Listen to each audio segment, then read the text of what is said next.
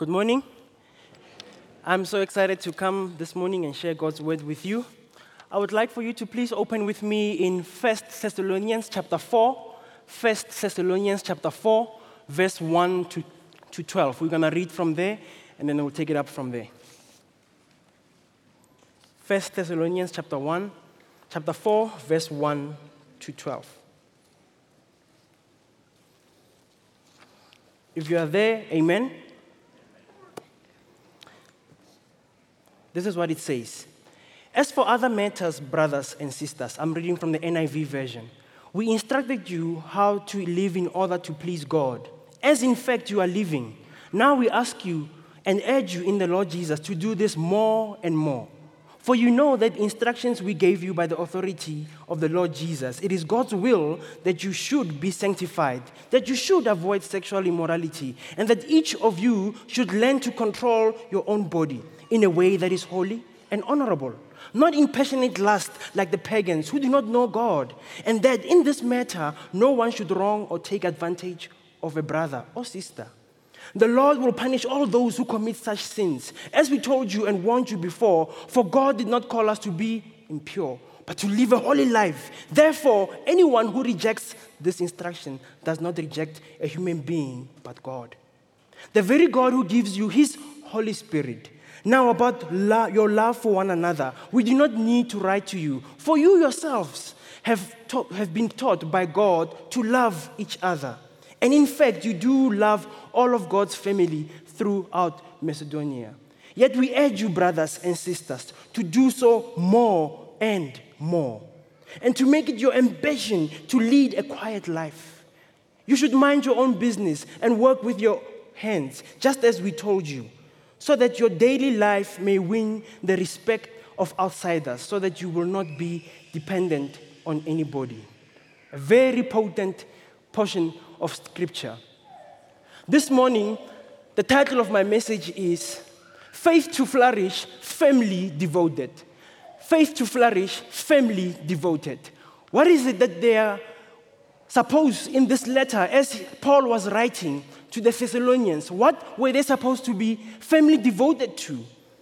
In this portion, in these 12 verses, we just read the things that he keeps on highlighting in the whole portion. Now, in verse 1, he starts off by saying, we want to urge you. You are already doing these things. We know you're already doing these things, but we want to urge you, do this more and more. Why is that? Thank you for asking. The reason was that in the day and age when Paul was writing this, remember, the history of this is that Paul only spent a month, and him and Silas were persecuted, so they had to run away. Now he wrote a letter, and he sends them this letter. And in this letter, he writes these words. That is the background. And so he felt that he hasn't done a complete job yet. He felt that he could have done more work if he stayed a bit longer. So he writes to them and says, I know you're doing these things, but do them more and more. So the first verse 1 and 2, he tells them, please remember, we need to do this more and more. What are those things? Paul highlights three main points. The first one that he highlights is that you are to live a holy lifestyle.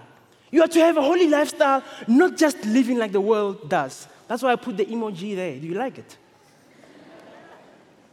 The emoji is to remind you that we are to live a holy lifestyle.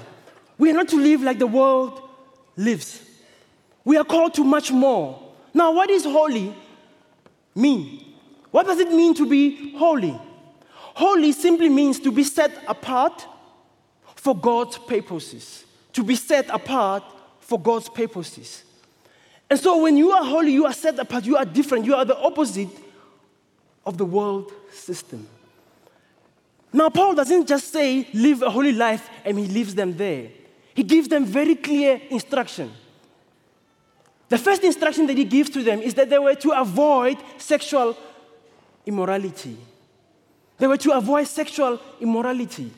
Because in that era, in that day and age, sexual immorality was tolerated.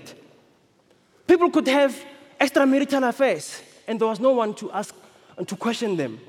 People could go around and sleep with each other outside marriage, and it was fine. because the society of the day tolerated it. It was fine with it.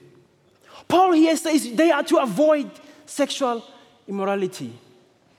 We live in a world today where this is also tolerated. It has become part of a life and society where sexual immorality is tolerated. You see, the Word of God doesn't just reflect who we are, it also confronts who we are. It confronts our society and it says, this is wrong. It's not supposed to be like that. We live in a world where we don't even have to pursue illicit material. Pornography is everywhere, billboards everywhere. I said to my wife the other day, I don't know how to drive anymore because now I must be driving like this. There's a billboard on your left, billboard on your right. Am I ever going to get home? Why? Because the world is splashing this thing in our eyes. We have to protect our kids. Oh, Lord, help. We're crying out, oh, what are we supposed to do? Paul here, he says, in the day and age, it was tolerated, but you are not to live like that. You are holy. You are to be set apart. You are to be pure in God's sight. And so whenever we live in a world like this, a couple of things do take place. We get tempted. All of us are tempted, including me. I am tempted. But it's not in the temptation that is the biggest issue. It's if when we are tempted and we do sin and we stay in that sin, where God says, no, you need to be out of that place. You see, the whole thing around the sexual immorality, it drags us down. It breaks our spirit. Interesting enough here, Paul is not speaking to pagans, people who don't know God or Jesus. He's speaking to the believers. He says, stay away from this. Perhaps you are here this morning and you know your walk with the Lord is not pure. And you're challenged by this sexual immorality. Temptation is overwhelming you. You have fallen, but you haven't been able to rise up again because you feel condemned. You see, the powerful thing about Jesus, that's why he came and he died on the cross, so that his blood can cleanse away our sin. My goodness. I don't have a chance to cleanse myself of sin. Only his blood can do that. You see, as much as God confronts sin, he never leaves us like that. While you're sinking and you're going deeper and you say, Lord, help me, he grabs you. I got you, and he pulls you out. Man! And so if you find yourself this morning in that space where you go, God is saying something to me around this. You're battling with lust and pornography and the materials and the temptation, and you're battling with extramarital affairs. You're battling with a lifestyle where you are staying together, but you're not in the marriage, in the covenant that God has called you to. I want to encourage you this morning. There is a way out, because our God is a God of the second chance. He doesn't leave us condemned. He comes and he reaches out to each one of us. This morning, I would like to encourage you. We're going to have our pastoral team here. Come, let's pray with you. Let's stand with you. You see, in the dark, sin has a grip on us. But in the light, it loses its power because it's in the open. It's in the open. And so I want to encourage you this morning. As much as this is a challenge, it's also an invitation. That's our God. That's the God we serve. And so Paul says to them, listen, you are not supposed to be like this. Avoid sexual immorality. The other thing he tells them to do, he says you are to control your own bodies. Why? Because we are not like animals. We are not led by instincts. We can control our own bodies. He encourages them, control your own bodies. Your eyes, where you go, what you do. Very important. We are to make sure that we can control our own bodies. The other thing he says to them is that they are to reach out. They are to reach out to others.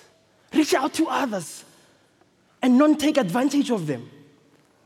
Reach out for the well-being of others. See how you can do well for others. See how you can be a blessing to others. It's a tough thing in our society where everyone is trying so much to just keep things for themselves. As long as I'm here safe with my family, that's fine. God is calling us for more. For us as believers, we are the salt. We are the light. We are the hope of our nation. Us here who know him, he has more for us to do in this world. And that's why he says a holy lifestyle is being set apart for the purposes of God. We are being set apart for the purposes of God. Interesting enough that in the whole Bible we see illustrations. The illustrations of how people had temptations where they could easily have fallen into that, and it didn't happen because they put their God first. You see, it's not a pursuit of an intellectual thing where you have to overcome it. But being holy and being set apart for God, it's a call to be obedient. To be obedient, to submit ourselves under the lordship of Jesus. And we are not saying that we should be focusing on how we can repel the things we cannot do, but how we can accommodate and avail ourselves for what God wants to do in and through us. If your heart was like a house and God knocked and you opened, and he came and he sat down and you said, Lord, come and see what's in my house, and you show him everything, and you open the cupboards, and then God says, and that cupboard, and you say, no, you see, you can have all, you can open all these cupboards. That one is mine. God requires more from us. We read the story of Joseph in Genesis chapter 39, how he resisted temptation from Potiphar's wife, and how he fled and he ran away because he wanted to remain holy and pure. He controlled his own body. And by so doing, he even honored Potiphar and the wife because he was looking not to take advantage, but he was looking to make a difference, to highlight a lifestyle of being holy. And so we are called to have a lifestyle of being holy. We are also called to have fear of the Lord. We are called to have a fear of the Lord. In our lives, when we have fear of the Lord, not fear of not sinning against God, but fear of the Lord. God is good to me. He loves me.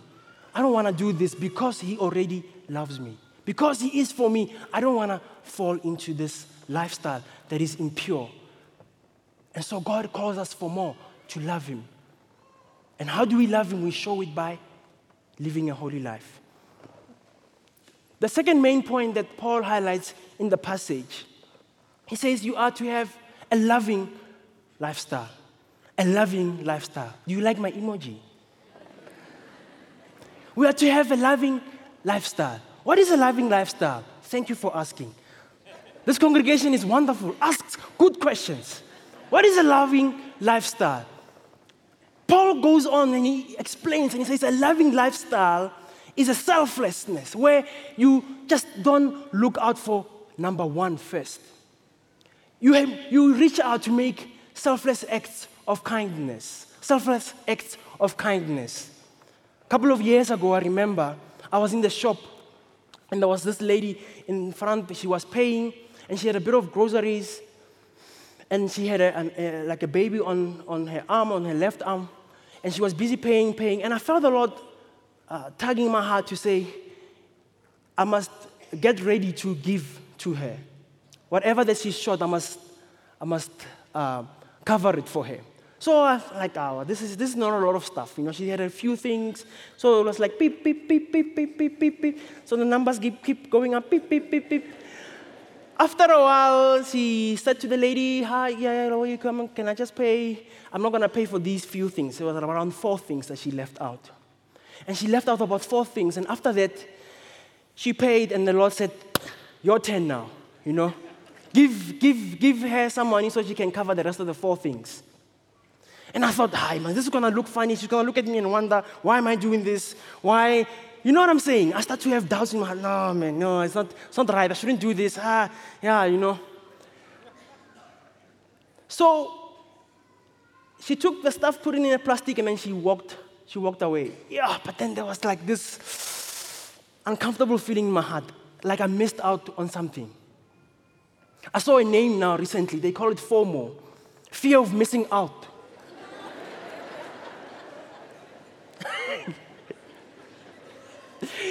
I mustn't say more. Fear of missing out. And so there was a fear of missing out. And I felt like, sure, I missed out on something bigger.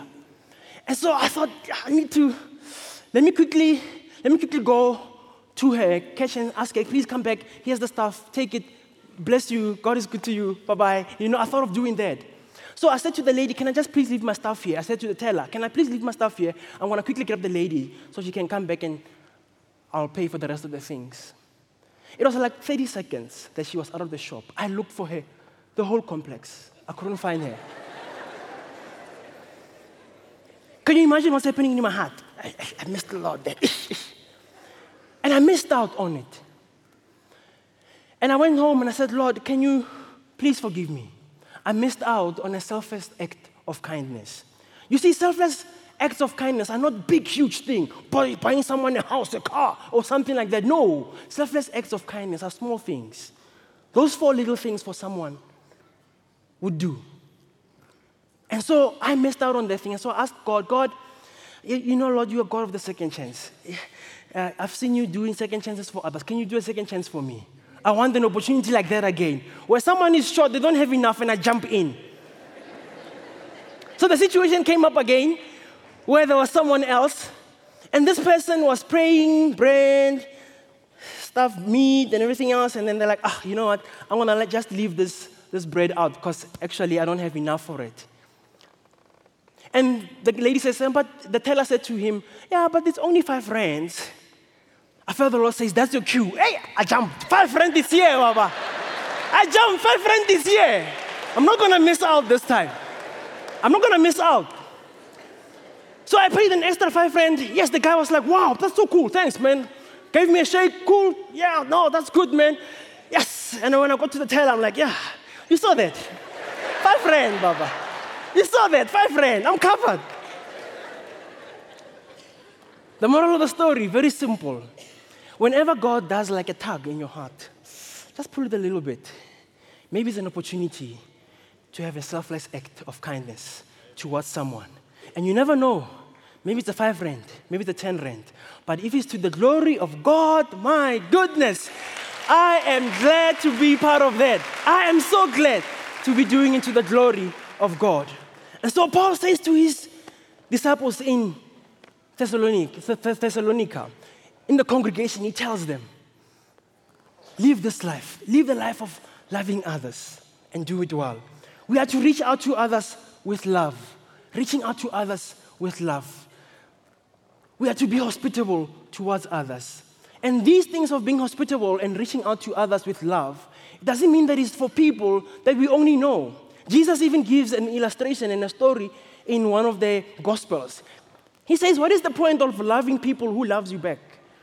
What is the point of inviting people who will invite you back? The other day, we had someone who came to do some work quickly, and we were about to have supper, and we felt to invite them in to come and have supper with us. They felt awkward, but then the food was so good, because my wife can cook, my goodness. And so the food was so good, and the guy was enjoying the food, and it's like, sure, do you do this every day, or was it like a birthday party of someone else? Like, no, man, this is like normal stuff, This is like chill. This is like normal stuff. And we are being hospitable. But I can tell you now, the fulfillment, this person wouldn't hang out in our circle of friends and people, but the fact that we made provision for the person to be on our table and to share food with us, and they opened up about their lives, and we prayed with them, and when they left, they've never had, we saw later that on Facebook they posted that this is the best time they've ever had, having dinner with someone, because they never ever had those times. They're always eating on the go. But what it does mean is we all have an opportunity in our own space, in our own way. God can use us to reach out to others. God can make small things to mean a lot as long as it's to His glory. And so we are to be hospitable. We are to reach out to others. The third main point that Paul highlights to this congregation, he says they are to have a quiet lifestyle. A quiet lifestyle. Now, I don't know about you, but a quiet lifestyle doesn't mean that you are just silent, sitting, doing nothing. That's not what it means. Doesn't mean like when you are being shushed, calm down, don't say anything, just be quiet. That's not what he meant in this passage. A quiet lifestyle, it's actually more like a posture, if I may put it like that. It's a position that you take. So if I'm standing and everything else, you can feel like I'm busy doing something. But something happens when I sit down, isn't it? Something happens, a posture that I take. And so in the scripture, when he says a quiet lifestyle, it's a posture. It's a posture that you take. And this posture has a couple of things that he was trying to highlight in this passage. He mentions things about minding your own business. But posture, when we read throughout the Bible, whenever there's something about being quiet, it speaks about being thoughtful, about being purposeful, about being restful. And those are not the things that you do on the go. They are the things that you take a position of. You take a posture of being thoughtful. You take a posture of thinking things through. Sometimes we don't even have time to process things. Sometimes things are completely out of order. But the quiet lifestyle is the one that requires us to just take a pause. In the Psalms, you would read sometimes there will be a portion where it says, Selah. Pause and think. Pause and process. Pause, contemplate. Meditate. It's a posture that we take. The world we live in now demands of us. It screams of us. More, next thing, and the next thing, and the next thing. More, and the next thing. But Paul here, he says, the world that's screaming all these things to you. Remember, you need to take a position, a posture of being quiet. Of being quiet. And to just remember, what are the things that I need to do now? What are the things that I need to be going into now? You find that most of the time in our lives, we find things are very stressful. There's kids, there's work, there's family, there's mom, there's dad, there's health, you can count them. The list is endless. But in the midst of that, I believe it's in Psalm 46, verse 10, be still and know I am God. In the midst of all that, be still and know that I am God. Why must we be still and know that He's God? Because in our hustle and bustle, moving from one thing to the other, ticking the boxes, making it go well, we get tired, we get weary. We need to take a posture of being quiet. We need to take a posture of reflecting. Reflecting, what has the Lord done? And I wanted to share a little bit with you this morning, if I can just highlight that point for you. It's not my real journal, because my journal must be at home.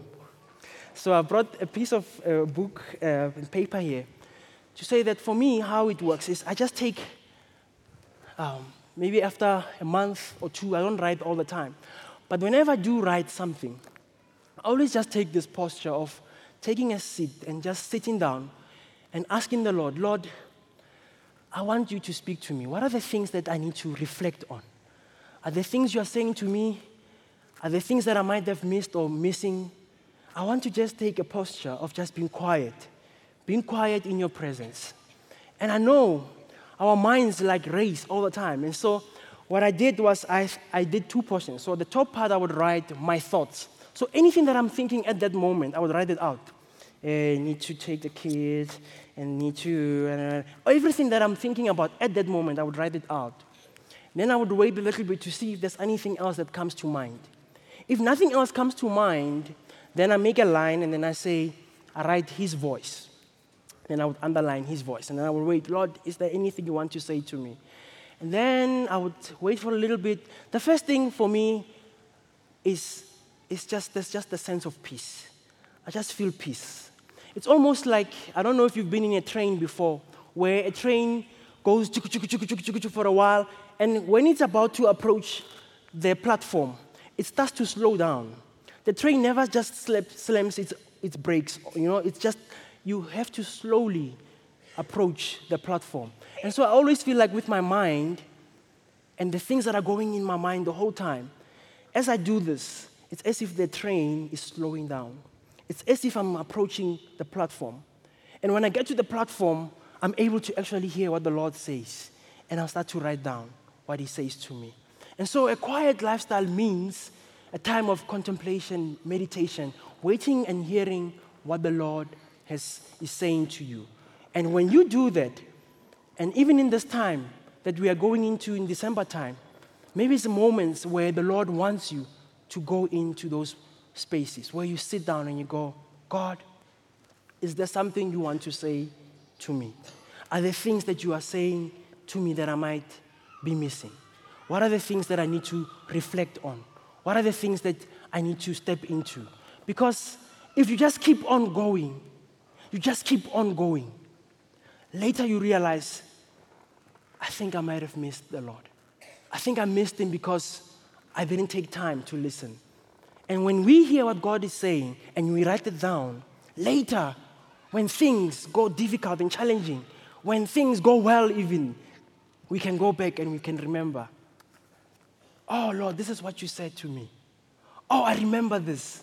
Oh, praise you, God. Because then it's as if you are in a journey with Him. And when you're in a journey with God, we guarantee you there is so much adventure. But God carries all of us as we walk with Him, as we engage with Him. He walks with each one of us. So Paul is saying these things to his disciples, the guys, the congregation in Thessalonica. He says to them, remember, you are supposed to have a holy lifestyle. The lifestyle that encourages others to know this is God and these are His people and they look like this. Paul goes on to say that you are to have a loving lifestyle. A lifestyle that looks out for the best of others. A lifestyle that pulls them in and shows them Jesus. Because that lifestyle is what we are called for. The believers. We are called to do those things, to encourage and to love. He says to them, you are to have a quiet lifestyle. Mind your own affairs. Give it your best in all that you do. Be thoughtful. Contemplate on things. Write it down. Remember what the Lord has said to you. And engage with those things. So I wonder this morning, where do you find yourself in this letter that Paul wrote? Where do you find yourself? If we were to put a word over your head, what will it say about you? Will it be love, anger, temper, joy, peace, laughter, work, business? What will the word be if we were to put it on you? If we were to put it on me, what would those words be? What Paul is saying in this letter about the fact that we are to be holy, we are to be loving, we are to be quiet. What will the words be? And so I would like to invite you to please bow your heads.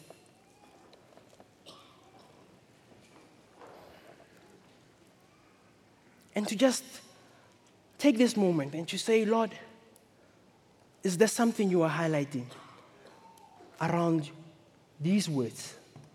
A holy lifestyle, a loving lifestyle, a quiet lifestyle. Are there things that the Lord is tugging in your heart to say, this is the one thing I want to talk to you about. This is the one thing I want you to be able to change.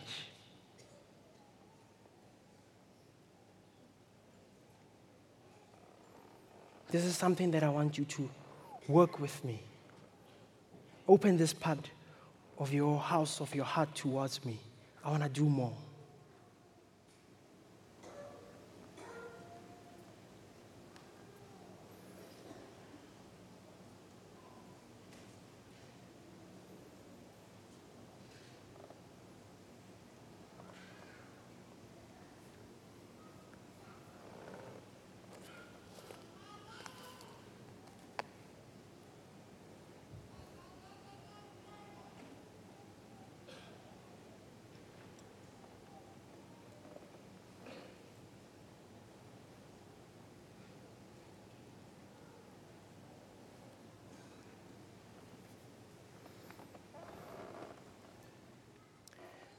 God is a good, good Father. He's a loving Father.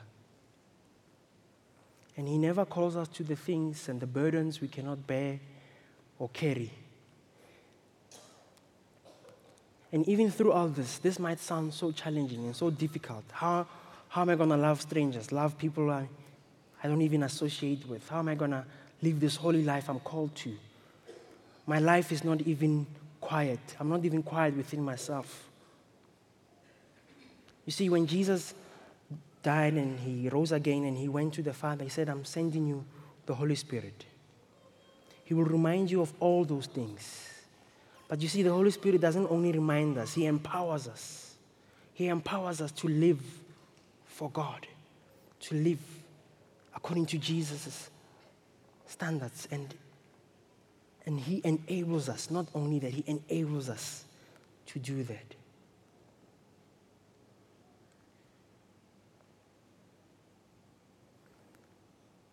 And perhaps this morning,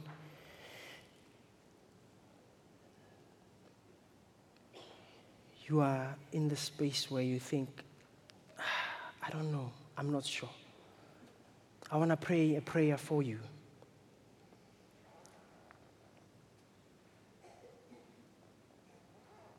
It's in Jude 1, verse 24 to 25. The Lord has really been talking to me about this verse over and over, because there's just no way I can do this life on my own. I need Him. I need Him to walk and take and carry me. Jude chapter 1, verse 24 to 25. It says, to Him who is able to keep you from stumbling, to present you before His glorious presence without fault and with great joy. To the only God, our Savior, be glory, majesty, power, authority, through Jesus Christ our Lord, before all ages, now and forevermore. Amen. Amen. Thank you so much. Thank you.